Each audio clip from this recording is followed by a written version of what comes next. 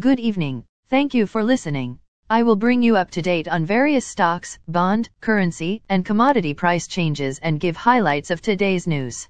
Please subscribe to the podcast for automatic downloads.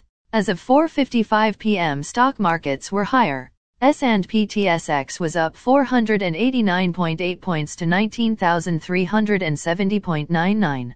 Dow Jones Industrial Average was up 825.43 points to 30,316.32. The Nasdaq was up 352.81 points to 11,582.53. S&P 500 was up 112.5 points to 3,790.93.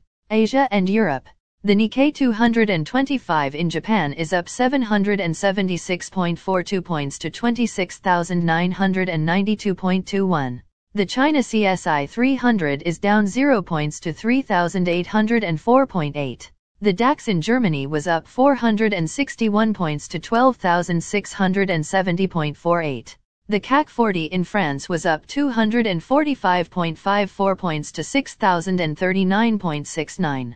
The FTSE 100 in London was up 177.7 points to 7,086.46. Commodity markets. Gold is up $32.60 to $1,734.60. Silver is up 53 cents to $21.12.